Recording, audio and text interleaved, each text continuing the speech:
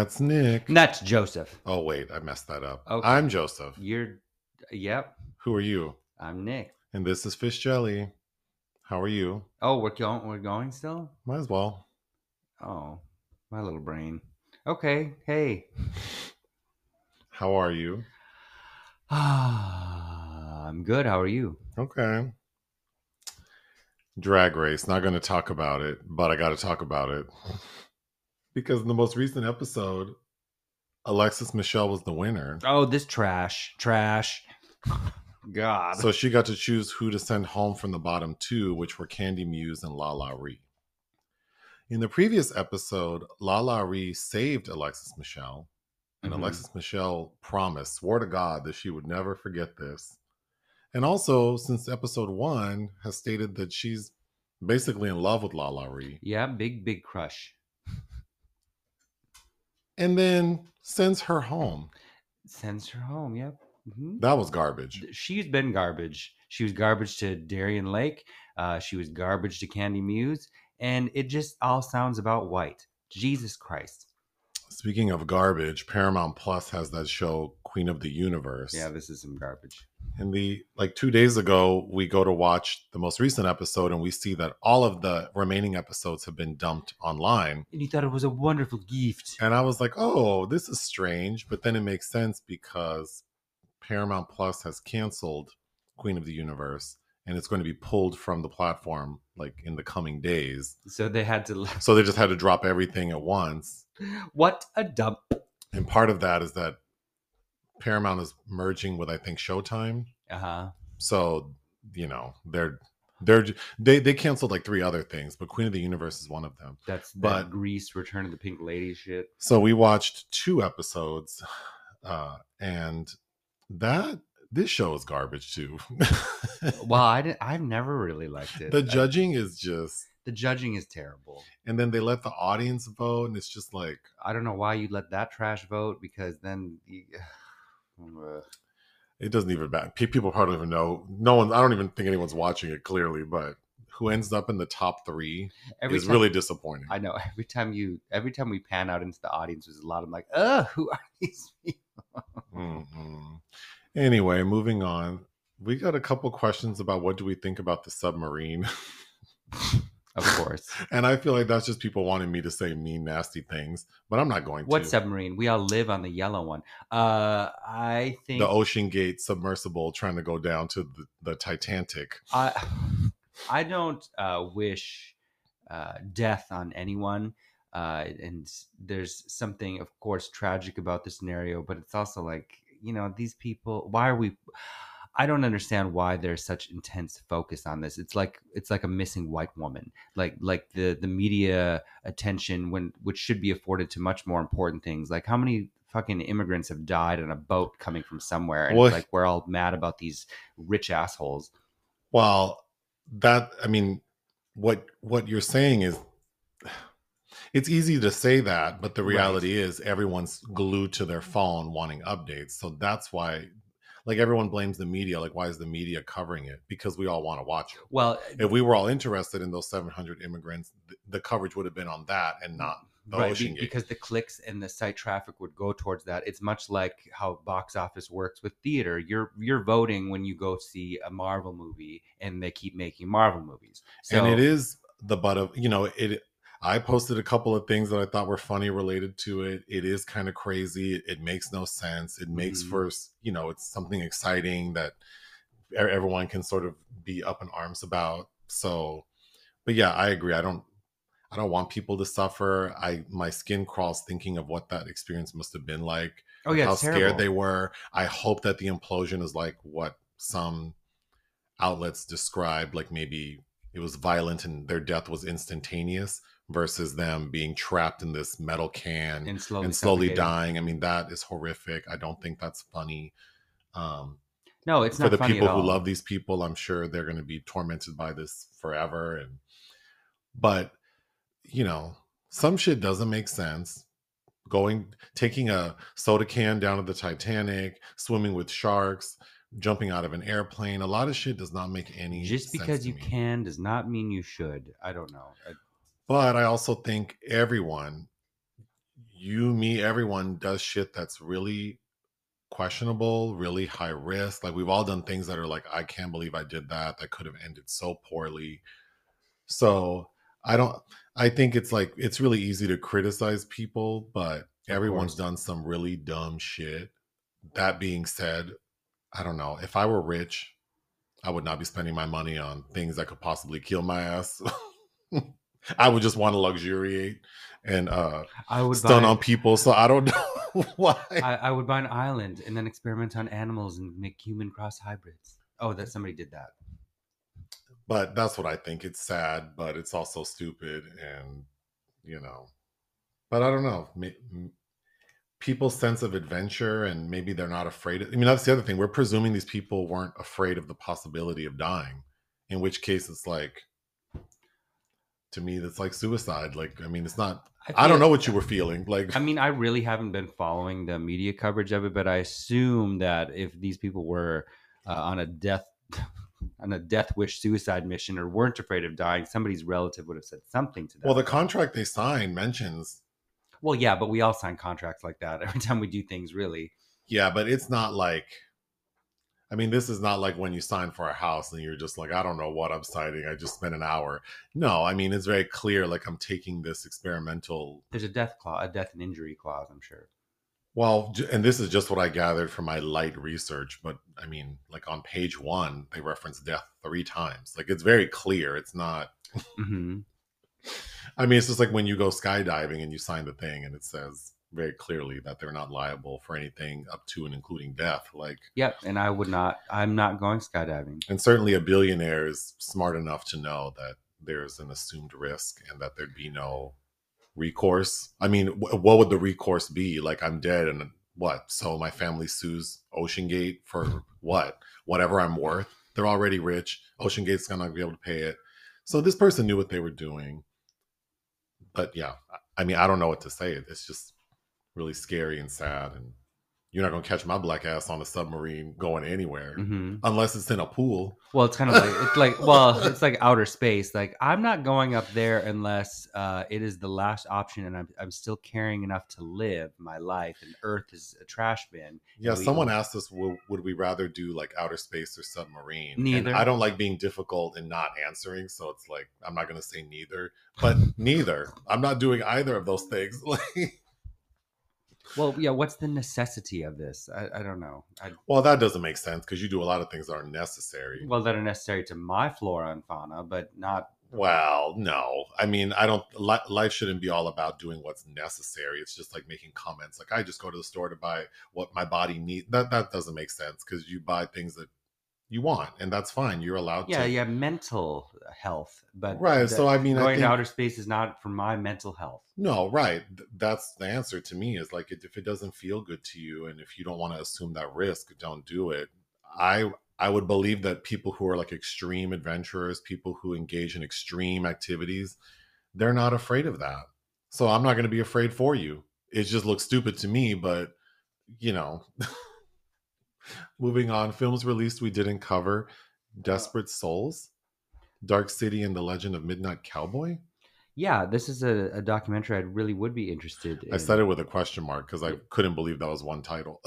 Yes, that is the title. Okay. That is something I'd be interested in watching because I like Midnight Cowboy and I haven't watched it in years. In fact, I think I was Midnight Cowboy one Halloween many a moon ago. Oh, so this is a movie about that movie? It's a documentary about Oh. the 1969 Best Picture winner, Midnight Cowboy, where John Voight is the gigolo and Dustin Hoffman is his little, what's his name, Rat Face or something. his little creepy friend. Also starring Brenda Vaccaro, and it was rated X at the time. Yeah.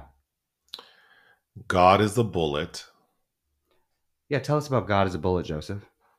Well, you wrote a review for our website. Yeah, I did. So is it up? Yeah. Oh, okay. Yeah. Since you want to have attitude and didn't check. Joseph had no interest in watching. He's rebelling. But it's Nick Kessler. You didn't like it. I didn't love it. There were things. Yeah, I was very middle of the road about it. And I think it's, always try to shame me about movies, and then it turns out you didn't care for them. Well, Okay. I read your review. You did? What'd you think? I read all of them. Yeah, because you have to proofread them. Right.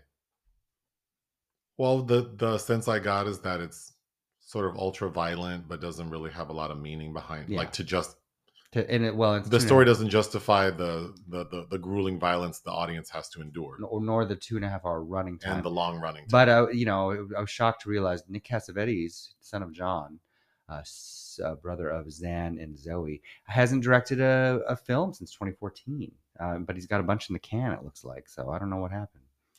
Past lives.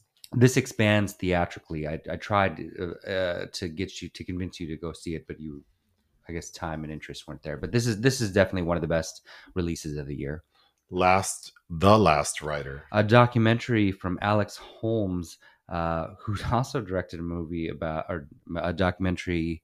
I'm forgetting the title of it, about Lance Armstrong at one point, I think. But this is about Greg LeMond in the 1989 Tour de France. France. No. Revoir Paris, Yeah. which is in France.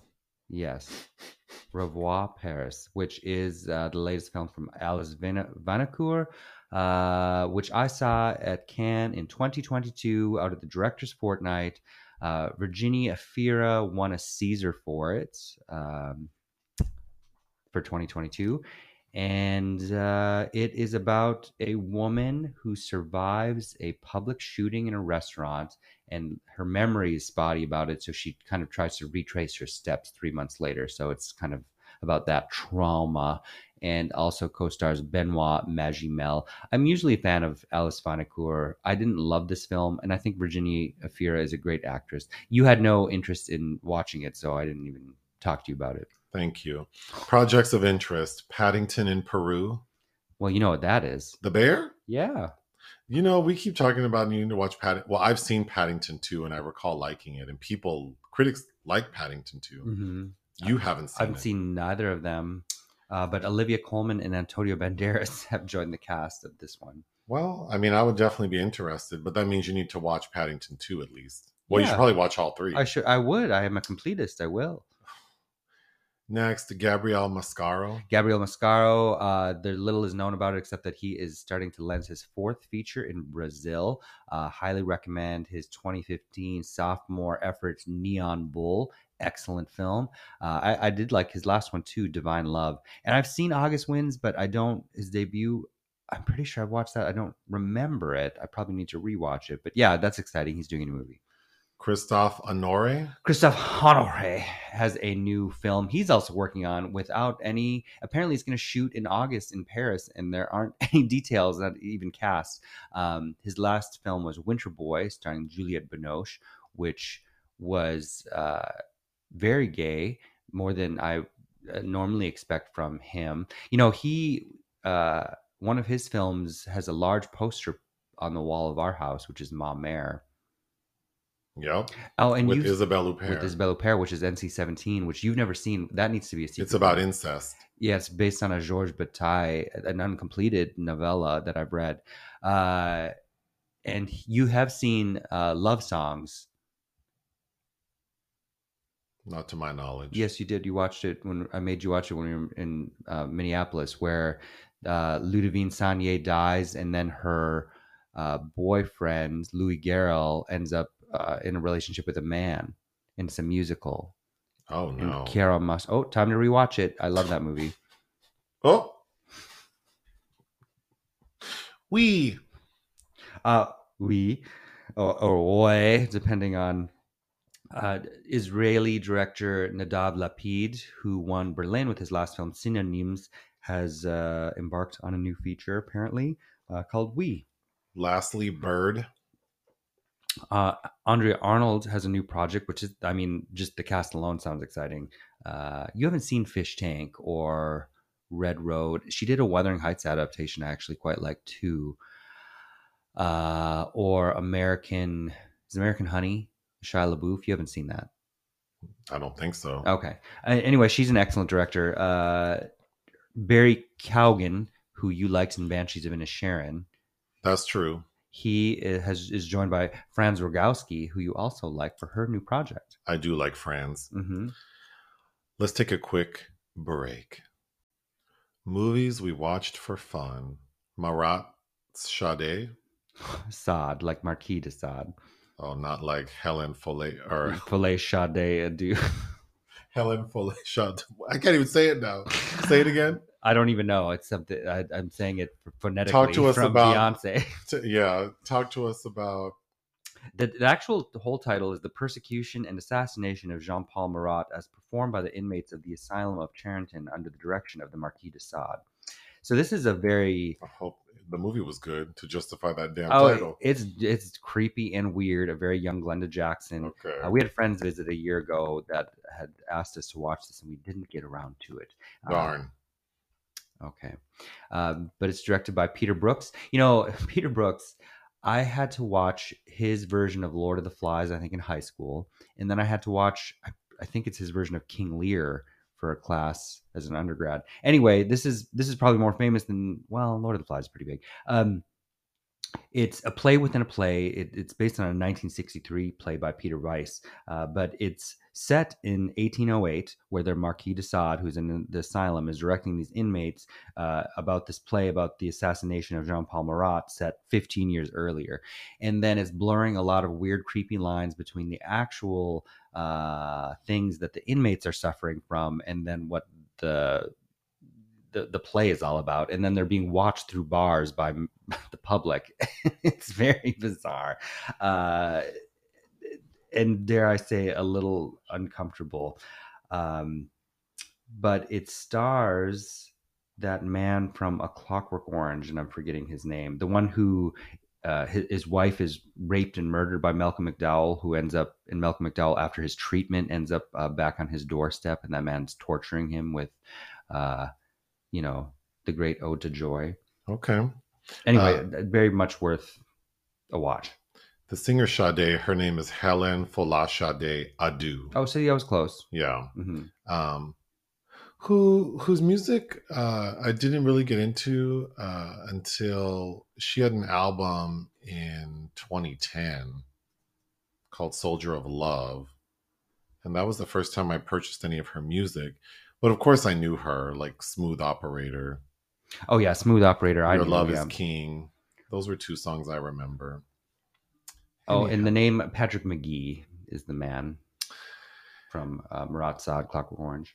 We watched the fourth and final installment of the Substitute franchise called The Substitute Failure is Not an Option, starring Treat Williams, who recently passed. Yeah. This time around, he's trying to stop a group of neo-Nazis at like a military boarding school. At the military academy. It's directed from the guy that did the third Substitute, Robert Radler. And so, go ahead. I found this more entertaining than Substitute 3. That's what I was going to say. So rank them. I think for entertainment enjoyment, Substitute 2 is my favorite. Yeah. Then Substitute 4. Then the Substitute, the first one. And then Substitute 3 is my least favorite. Yeah. But Treat Williams, I enjoy him on screen. You know, I really would love to watch his version from 1984 of Streetcar Named Desire, where he's opposite Anne Margaret and Beverly D'Angelo. Anyway. So, yeah, his like the fight choreography is pretty good. He the views the neo-Nazis are talking about sound like the January 6th insurrection people, which is creepy. And Treat gets their ass together because there's one in particular who's talking some crazy shit like on Twitter, because he's like this one kid. Like the first time Treat gathers him is when he's saying like the Holocaust is like blown out of proportion. Mm-hmm. And Treat gets his ass together. And then another time I think he's talking about like Native Americans maybe. Or no, he's talking shit and Treat is like, well then why, like if you think you can beat me up, why don't you go ahead and try? Yeah. And Treat whoops his ass. I thought it was fun. Angie Everhart Angie Everhart's in it. She looks nice. Oh, and then the villain, the main villain.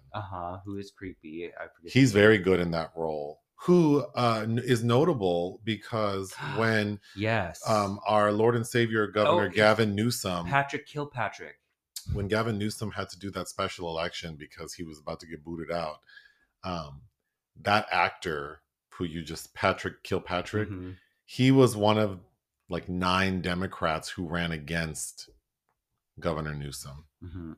He only got like 2% of the votes or something, but Well, shh. you know, He didn't win. That's no, it. but good for him for trying. Maybe when Gavin becomes president, this old guy can take his place. But Oh yeah. anyway, yeah, and if you like skinhead looking dudes, I mean, there are plenty of them in this movie. I feel like it's a little. I don't know that we need to see them shirtless as much as we did. Uh-huh. I thought that was interesting. Are you saying this is like a Bruce LaBruce film? It's not at that level, but it did feel gratuitous. Hustler White? Have you seen Bruce LaBruce? I know I'm sure I'm familiar with Bruce Otto LaBruce. are Up with Dead People, but like Yeah. his like sexy movies. Next, we watched Red Ribbon Blues. I don't know how we found this movie, but when we saw the cast and watched the trailer, we knew we had to watch it. I was like, I can't believe I don't know about this movie. So it stars It's directed by Charles Winkler, first of all. RuPaul, Yep. Debbie Mazar, Madonna's friend, the drag queen Charles. What's his name? Lipsinka. Lipsinka. But what's his real name? And the lead is technically an Australian, Paul Mercurio, who was in Baz Luhrmann's debut, Strictly Ballroom. Which were you familiar with him? I've never seen Strictly Ballroom. Oh, the story is pretty interesting. I think it's worth the watch. So the story: after attending his 23rd funeral for a friend with AIDS, Troy and his friends hatch a plan to steal the HIV drugs that they need. One successful heist leads to another and another until they have so much inventory they decide to begin their own community distribution program. Well, which really is like them giving to the Buyers Club. Right, which people might be familiar with from the movie Dallas Buyers Club. But stealing from the rich and giving to the poor kind of mentality. But it's extremely fictional because there's this wonder drug that is helping people recently die that are they're early on their HIV journey. Like if you have full blown AIDS, it seems not to help people as much. But it's this new magic medication. I enjoyed it because it's kind of like Robin Hood, but for AIDS patients, and it has sort of a whimsical vibe to it. Mm-hmm.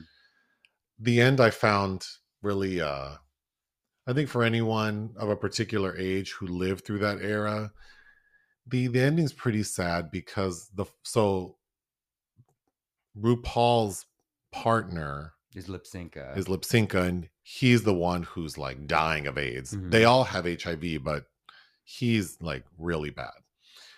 So we find out they run like one big like last heist, and the main guy gets caught. So he's in jail for a few years. And he's been narrating for us. RuPaul and his partner, Lipsinka's still alive, and they end up moving away. And then we find out that Debbie Mazar, she ran away too. So we don't know what happened to her.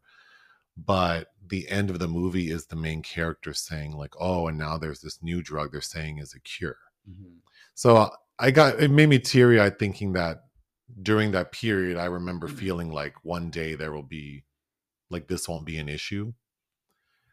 And so I guess in 2023, it's not. I mean, it's definitely not the issue it used to be. There is no cure for HIV. There's prophylaxis now. But just to think of all the people who died hoping that something would save their lives was really, it made me really emotional. But the film is not a downer. It has a fun vibe. Mm-hmm. I would definitely recommend. What was the line in the trailer about it? Something about the negative side of being positive, or no, the negative side of being positive. I thought that was funny. RuPaul's fine in it. Actually, I think Debbie Mazar is really good. Yeah. Because she has this Fruza Balk 90s vibe. I've always liked Debbie Mazar, but I think I could see her being in a much more intense, darker version of this film. We watched Can't Buy Me Love. In anticipation, I wanted to watch it for No Hard Feelings with Jennifer Lawrence. I had seen it like a couple of months ago because a friend said it's his favorite movie. Mm-hmm. It's a 1987 film starring Patrick Dempsey and Amanda Peterson, who's now dead. The story: an outcast secretly pays the most popular girl in school $1,000 to pretend to be his girlfriend for a month. And then he becomes a monster. It's a very familiar. It's very familiar. Although the films I'm thinking of came after this, Mhm. so to be fair to this movie, um, I didn't love it. I thought I don't care about anybody in it, and well, they're just not really not likable. Patrick Dempsey is fine, but he's not like he looks like captivating. Sean Penn as a And young then man. Amanda Peterson is not likable to me. Like I didn't like her character. There's no arc for her. Like she doesn't seem to really change or grow after this experience. Yeah, I didn't like anybody. I don't like the milieu that they're trying to inject themselves into. Like, All of these high school students look like full ass well, adults. they do, and it's just like, God, like, can we? I don't like high school movies. It's like there's so much more to life beyond that. I just burn it all down. Well, no, I mean some high school movies I think are kind of fun. This, I mean, now that I'm older, I don't necessarily need to watch high school movies, but I could maybe see like 20-year-olds thinking this movie was fine back when it came out. Sure. It's directed by Steve Rash, who his previous work was the Buddy Holly story, with I still haven't seen where Gary Busey was Oscar nominated for that, and then later he would do a Pauly Shore classic called Son-in-Law. You watched Persona? Yeah, I haven't watched this since the week Ingmar Bergman died, and it's one of his best films. And it's about actress who's suddenly gone mute, played by Liv Ullmann, and very emotive nurse, played by Bibi Anderson, and the secret, the small little island cabin they go off into, and then their personas tend to collide and coagulate in interesting, strange ways. And what a beautifully shot movie! And you know, BB Anderson's really doing all the hard lifting, but it's strange and creepy and breathtaking, and set the stage for a lot of other films. But it was uh, in my mind, it holds such a place that rewatching it, I'm like, it's hard to believe it's only an hour and 23 minutes. Oh, my Yeah, kind of movie. We watched Deja Vu, the 2006 film directed by Tony Scott. I had no interest in watching this, and I don't know why we put it on. I don't know either, and I ironically had no deja vu when I watched. I've seen it before. Yeah, and then unbelievably, you had seen it not too long ago, Yeah, in like 6 years 2017. ago. And I don't know how you forgot the story. After a ferry is bombed in New Orleans, an ATF agent joins a unique investigation using experimental surveillance technology to find the bomber, but soon finds himself becoming obsessed with one of the victims. The story did not, I think the story is very interesting Hmm. because you think initially it's about like government surveillance going too far. Kind of like Tony Scott's previous film, Enemy of the State. But But then we find out this shit is about time travel. yeah, it is. And it was, I mean, it kept my attention. It did, and there are people I like, like Erica Alexander's in the sidelines. But Paula Patton is this woman who gets murdered by Jesus Jim Caviezel's nefarious terrorist plot, and Denzel is obsessed with saving her. First of all, Jim Caviezel to me was kind of a piss poor villain. Yeah. Very generic. Like, I'm a terrorist, but I don't belong to any terrorist organization. And I'm just rambling crazy shit. Hmm. I thought that was poorly written. Paula Patton doesn't have anything to do. I was most bothered by Denzel Washington's character has this inappropriate fixation with Paula Patton. Like, he is a federal agent, and then you fall in love with this beautiful woman who you see like in the morgue, like on the Uh-huh. table. And I just, that felt so creepy to me. Uh-huh. And then You know what? It's not unlike his character arc in The Little Things as well, where he's the sheriff from that other county that's like, obsessed with, yeah, yeah, like, it made me uncomfortable. And then Denzel Washington, I've never been a huge Denzel Washington fan, like how people pee over him. I think he's like the same in every movie I see him in. he is the same quite a bit. I do like him as a screen presence, and I certainly prefer him over his son. But yeah, he does some ticks. He has some ticks that he likes to do. I think he doesn't, I don't know how to say this. I don't think he has a lot of range.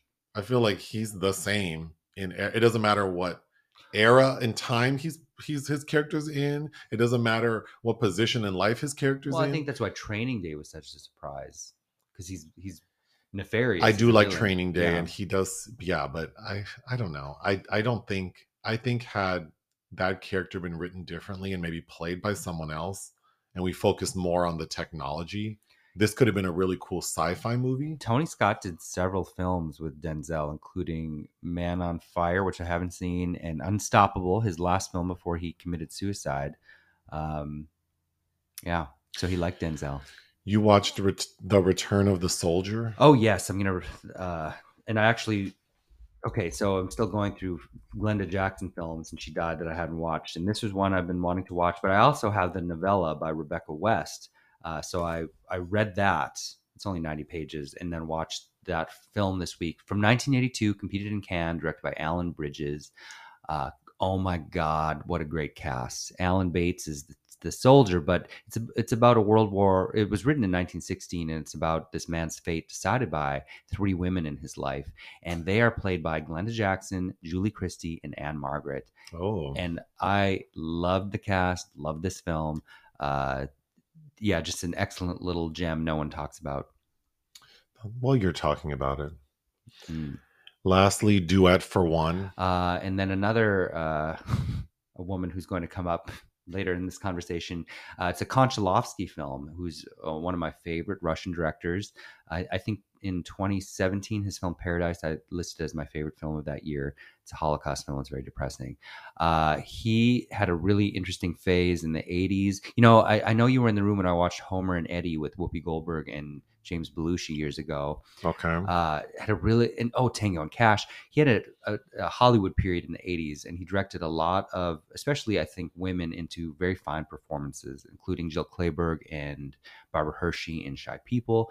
But I've never seen this. Kino Lorber just put it on Blu-ray, so I'm going to review it. But we got another Alan Bates reference in here, who I like a lot.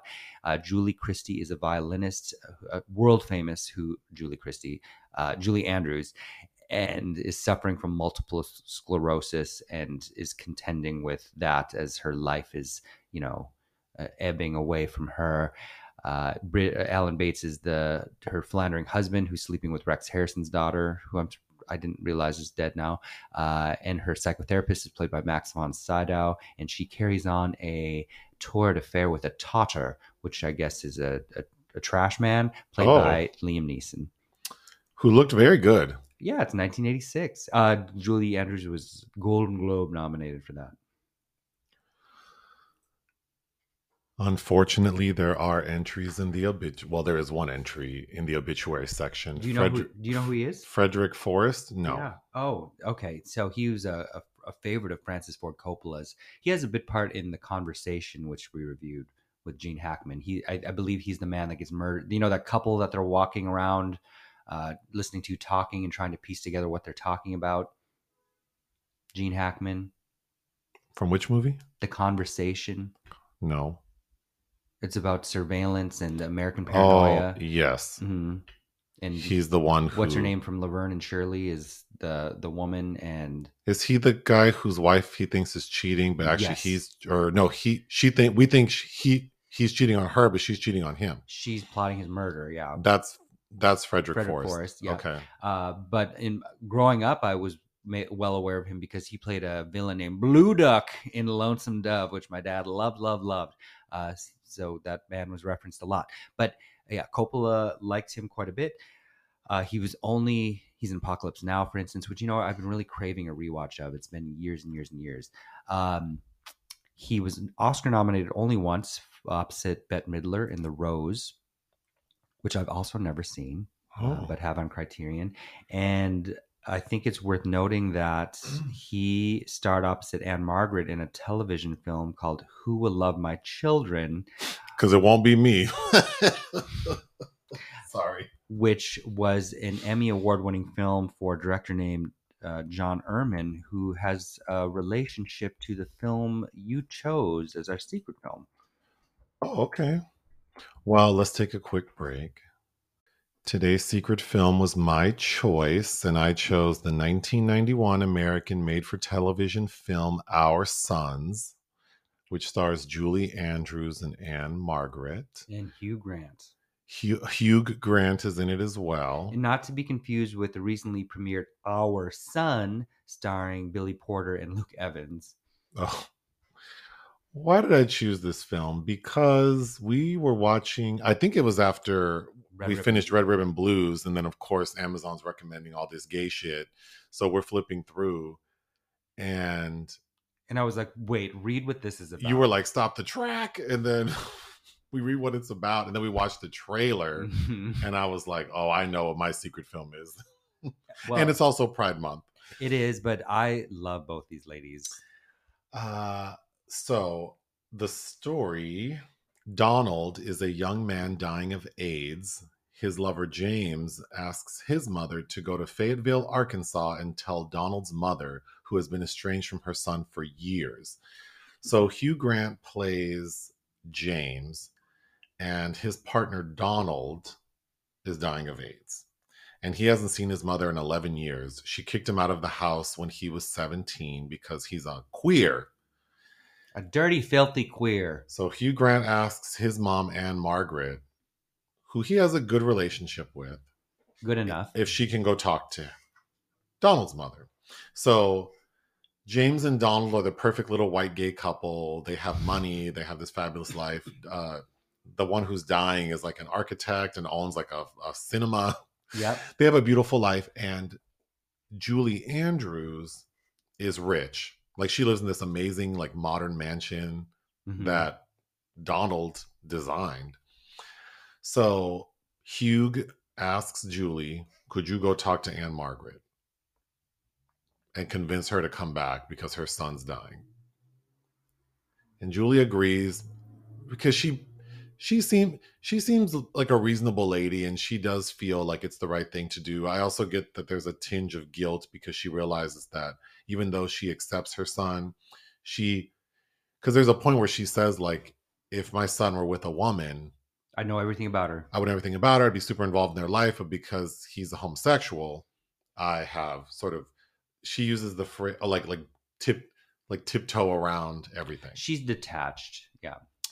So Julie Andrews flies to Arkansas and goes to visit Anne Margaret, who is made out to be kind of like a trailer park lady. Like she actually lives in a trailer park. Works as a waitress. She works as a waitress. Insists on wearing this blonde wig. We can talk about it. Yeah.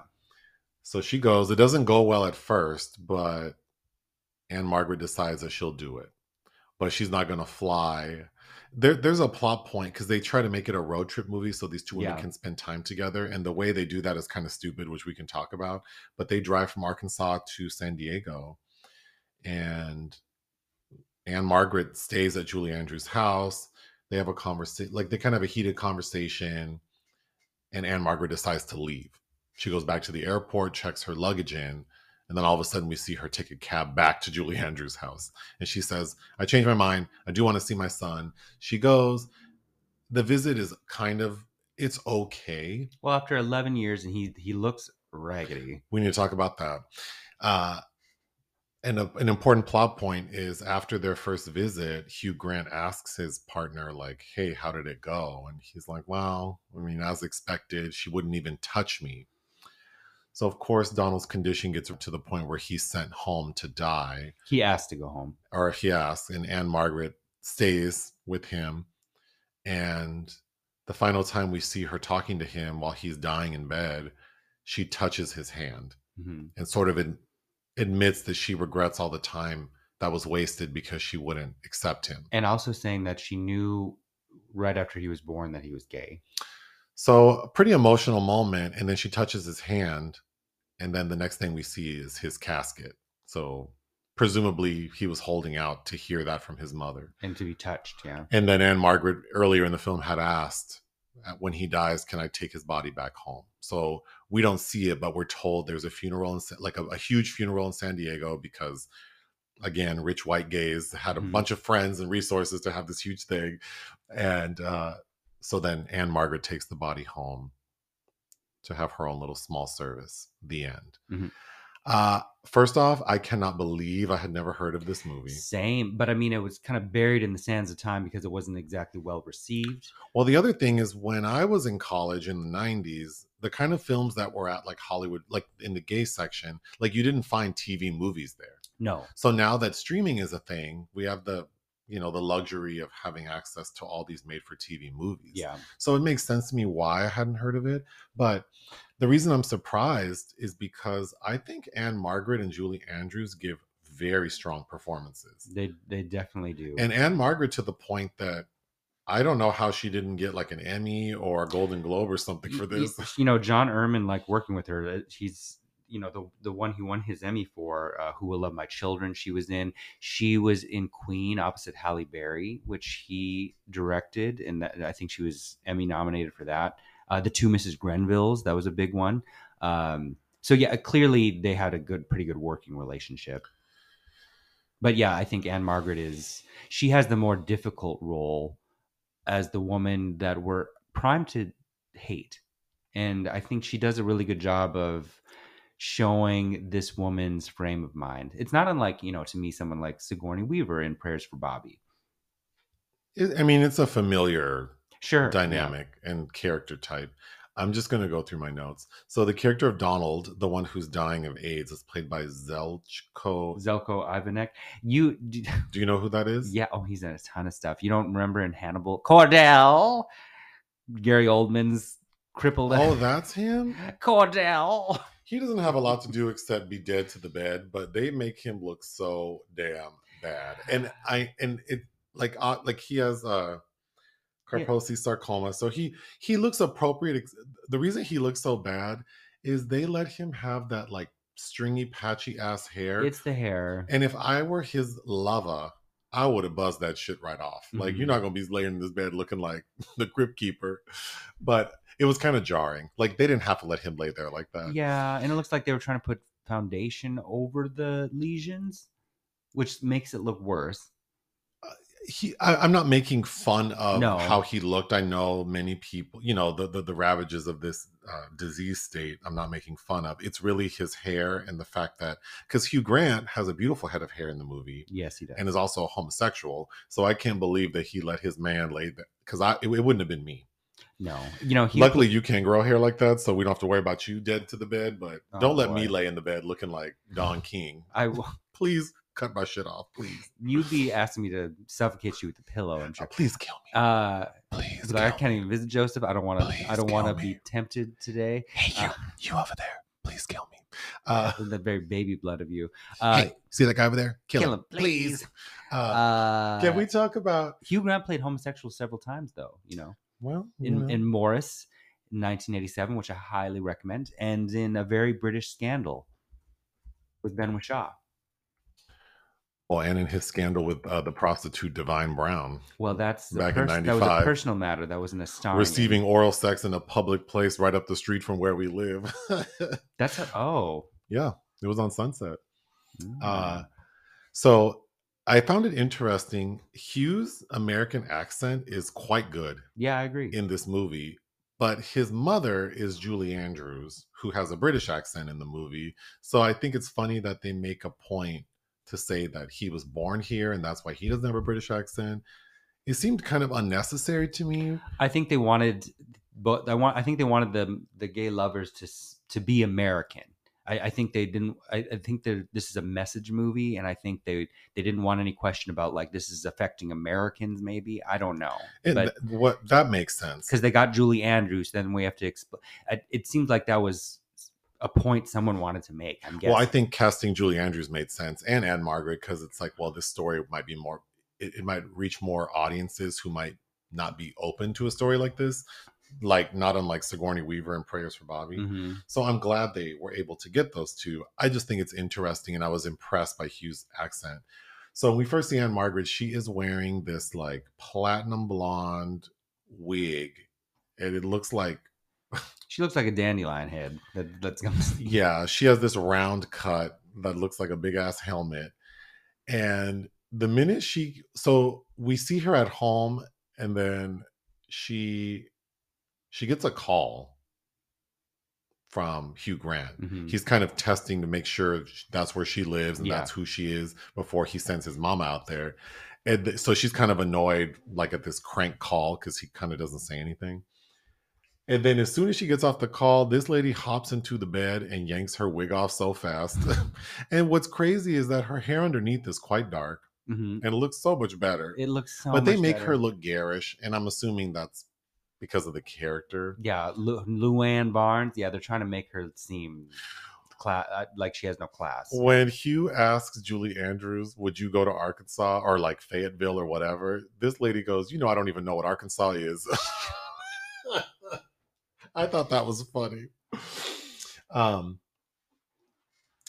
There's a pretty, again, I feel like the weakest part of the movie, the weakest part of the movie to me is the cinematography. It's atrocious. Yeah. The lighting is jarring.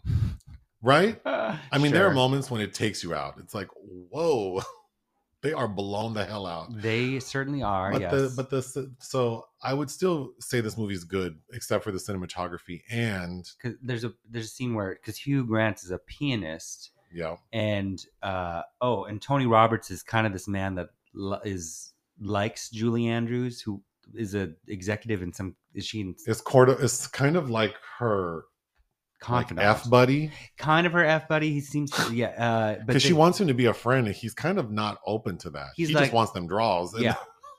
Which Julie still looks good. She does look good, but he, they're in this dark audience, this audience, and then there's Julie Andrews. We observe her watching Hugh Grant, but fully lit, like there's a light bulb right in front of her face. Oh God!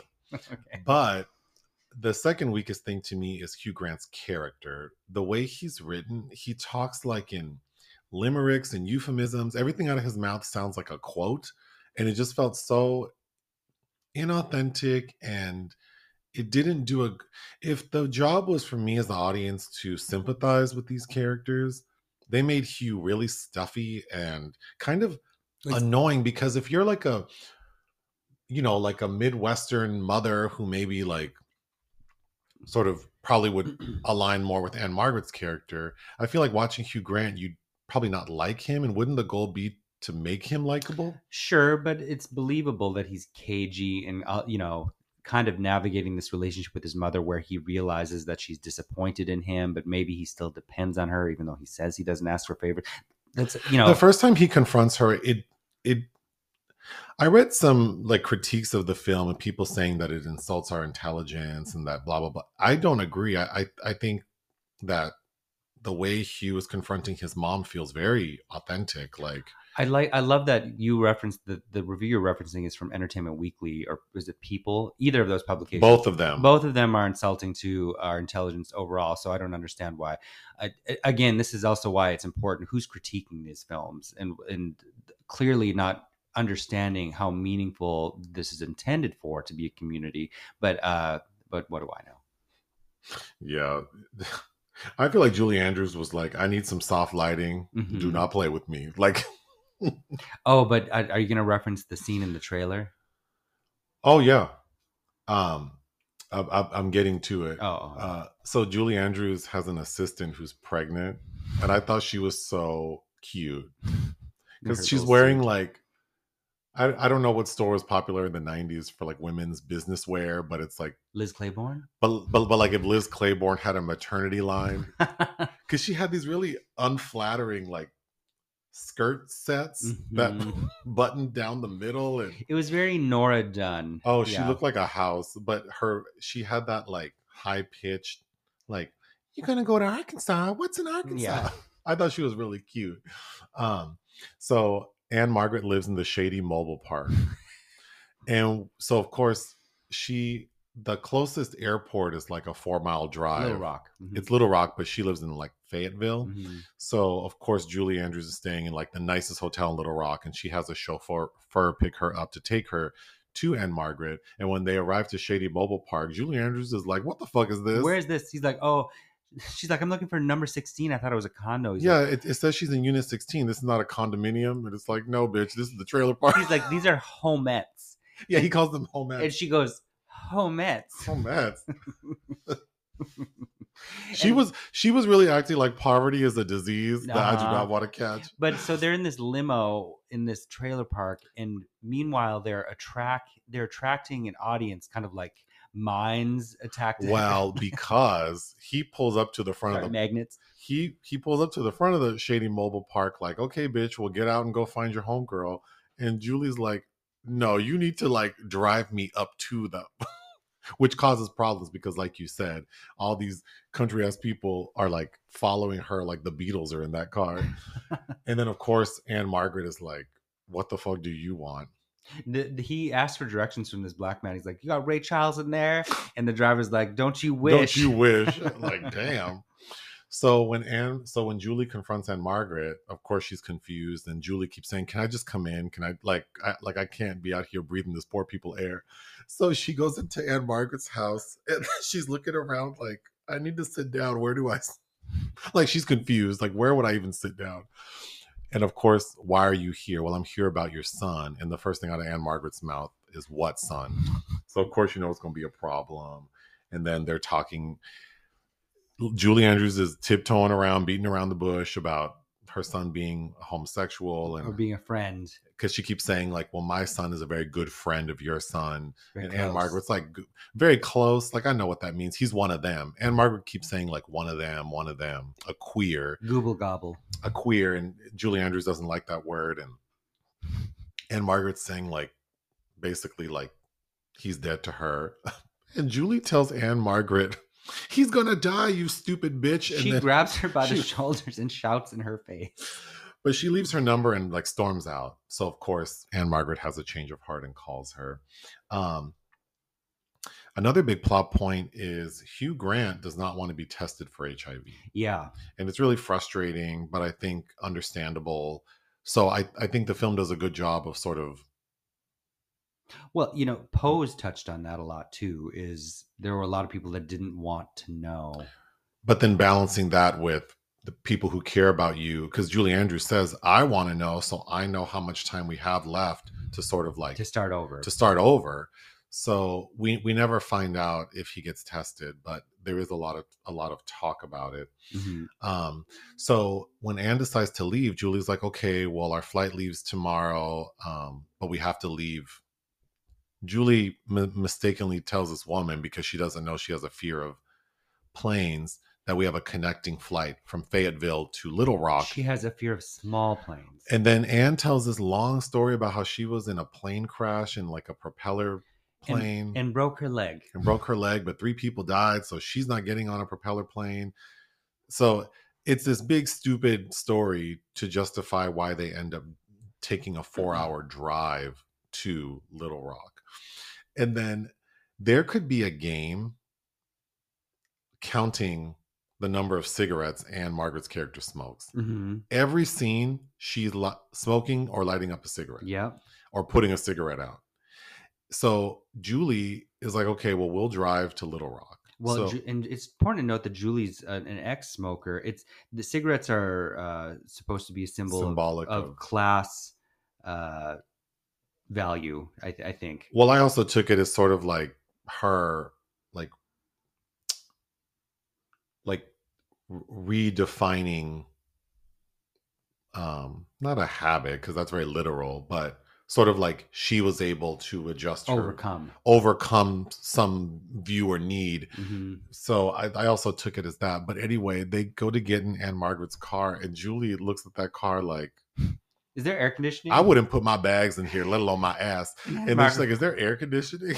And Margaret goes, "Yeah, you roll the windows down." So the next thing we see is Anne Margaret has rented like a Lincoln Town car, because she's like, "I'm not fucking driving in this shit."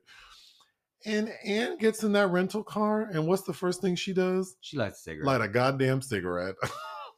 She goes, "Is this going to be a problem?" Yes. Oh, you didn't see Scorsese's The Irishman? These 2 old Italians going on a road trip with their wives, and the wives are so upset. And is it Joe Pesci won't let him smoke in the car, and they have to keep stopping because these women want to smoke. Oh, speaking of stopping, they're driving. So they're in this car for 2 minutes, not even 2 minutes. And Anne Margaret's like, "I need to make an urgent pit stop." And Julie's like, "Okay." And then we see them stop, and Anne Margaret runs into this restaurant. This diner, yeah. To just sit down and order some food. And they do that twice. They do. We see them eating like 4 times. It's kind of a lot. But it's trying to give them time to talk.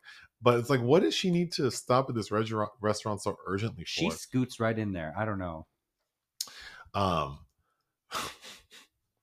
Donald doesn't know that Hugh is arranging for his mother to come. So when he finds out, he's mad. Mm-hmm. And then when he talks about his mom, Anne Margaret's character's name is Luann. What is Julie Andrews' character name? Audrey, When, right? yes, when Donald finds out, he goes, "Oh, last chance, Luann. Grab it while you can and make it quick." Like that's his saying for his mom. Well, his character shtick is all he's doing is quoting movie lines. Yes. Mm-hmm. Yeah. So so originally Julie had rented a hotel for Anne Margaret to stay in, but then after their road trip and they've become a little closer, and after, because I think Julie Andrews thought it might be important for Anne to see the house her son designed. And so then the first night that Anne stays at Julie's house, they have a pretty heated conversation that I thought was actually the best scene in the film, because I thought it really gave an honest perspective of how probably a lot of parents feel about their gay children, like just being honest. Mm-hmm. Like if a lot of like supportive gay parents were honest about how they really felt, I feel like it would sound like this. Like, yeah, initially I was not happy. Who wants a gay son? Mm-hmm. Like, I want them to be normal. I want grandkids. I was afraid. I don't want them to have AIDS. And you know, the good thing about Anne Margaret's character, and Julie Andrews' character admits this, she's like, she's smarter than I am. She doesn't know it. But she doesn't know it. So that's what's annoying about her. But as the audience, I felt like, yeah, Anne Margaret's character drops a lot of knowledge Mm-hmm. and seems very pensive. Like she takes time to think about what she's saying. I really like that about her character. Um, but she is kind of wordy and repetitive, because even the night she decides to leave before she goes to visit, like when she has cold feet, she leaves. And Julie Andrews, because she's such a busy executive business lady, she has a voice recorder to take notes. Mm-hmm. And Anne Margaret leaves this long ass message about how she can't stay. It was very repetitive. Yeah, but that would, to me, when you're not planning, Then when the things don't come out polished. when Anne gets to Donald's hotel or his hospital room, she asks, "Can I smoke it here?" Like, damn. And then a nurse comes in. It's like, is somebody smoking in here? And Donald's like, "Well, whose health is it going to ruin? Like, I'm already dead." And the nurse is just like, ugh. Julie has a really good line because she gets frustrated with Anne continuously saying, like, one of them, one of them. And Julie says, "They're not one of them. Our sons are two of us." Mm-hmm. So related to the title of the movie. I thought that was a good moment. Mm-hmm. And there's a moment that seemed very random where she's talking about, like, all in the movies, I see people with these beautiful homes and these lavish like swimming pools and they never use them. I want to use them. And her son goes, "Well, Take the plunge. take the plunge."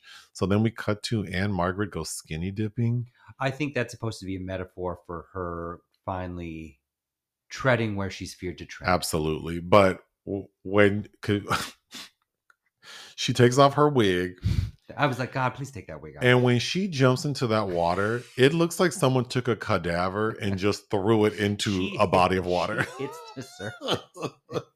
She belly flopped into that shit. The ending feels really abrupt. Yeah. Because it's just like Anne admitting to her son that she wasted time. And then he dies, and then that's it. It's just done. But she relates a memory, of when he was born, because he was born in the house. Like she fell down the stairs or something, and I think was incapacitated, and he just came out.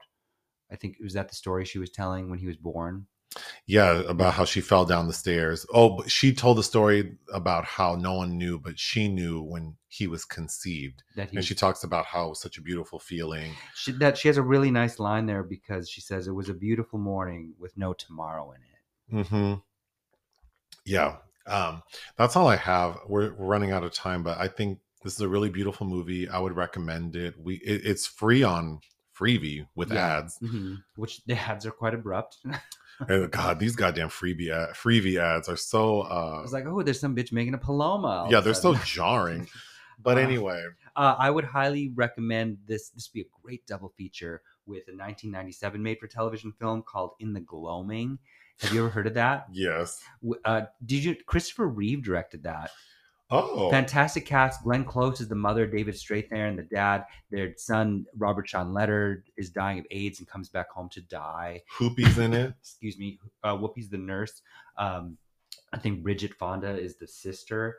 Um, I'm forgetting somebody else that. Anyway, yeah, that. Oh, I think Christopher Reeve's brother or son is in it. Oh, playing the young kid. Yeah, Yeah, young. Yeah, interesting. yeah. I haven't watched that since then, but I could. What would you Now give Our Sons? I would give Our Sons 3. I think if you like Anne Margaret, who I think was always a bit underrated as an actor, and Julie Andrews, this is kind of must see if those people are up your alley. I would give it 3 out of 5. I thought it was good. Okay, are you reading anything you want to tell us about? Rebecca, I read 3 terrible books in a row, including The Lost Flowers of Alice Hart. But this novella by Rebecca West, who is an author I know about but haven't read. I've had a copy of her nonfiction work, Black Lamb and Grey Falcon: A Journey Through Yugoslavia, which is what from 1941, which is huge. But I've been wanting to read that for a long time. But it's such an undertaking. But if you're a fan of turn of the century British literature, this is just excellent. I loved it. But I wanted to read you this brief passage. Please. It's about the Julie Christie character. Beautiful women of her type lose, in this matter of admiration alone, their otherwise tremendous sense of class distinction. They are obscurely aware that it is their civilizing mission to flash the jewel of their beauty before all men, so that they shall desire it and work to get the wealth to buy it, and thus be seduced by a present appetite to a tilling of the earth that serves the future. There is, you know, really room for all of us. We each have our own peculiar use. It's shady and bitchy. Well, this week we have Indiana Jones dropping tomorrow. We have a bunch of movies we've already watched and recorded stuff for, but they're not dropping until I think the week after, like the first week of July. Mm-hmm. But I know we're seeing something this week. Mission Impossible. Oh, that's right. Is this week? I think I'm seeing that Karen. It's not Karen Gillan. Ruby Gillman, Teenage Kraken. I don't think you're going with me. No.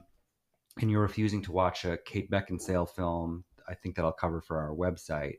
Good. And then I was trying to convince you to watch that intersex documentary, Everybody. You want to watch that? You don't think that's interesting? Oh, I need to watch the Wham documentary. The Wham documentary, yeah. So we might not. I mean, the intersex documentary does sound interesting. Yeah. So in other words, we might not have a lot of coverage this week. That's okay. I need a break. Okay. Ta-ta for now.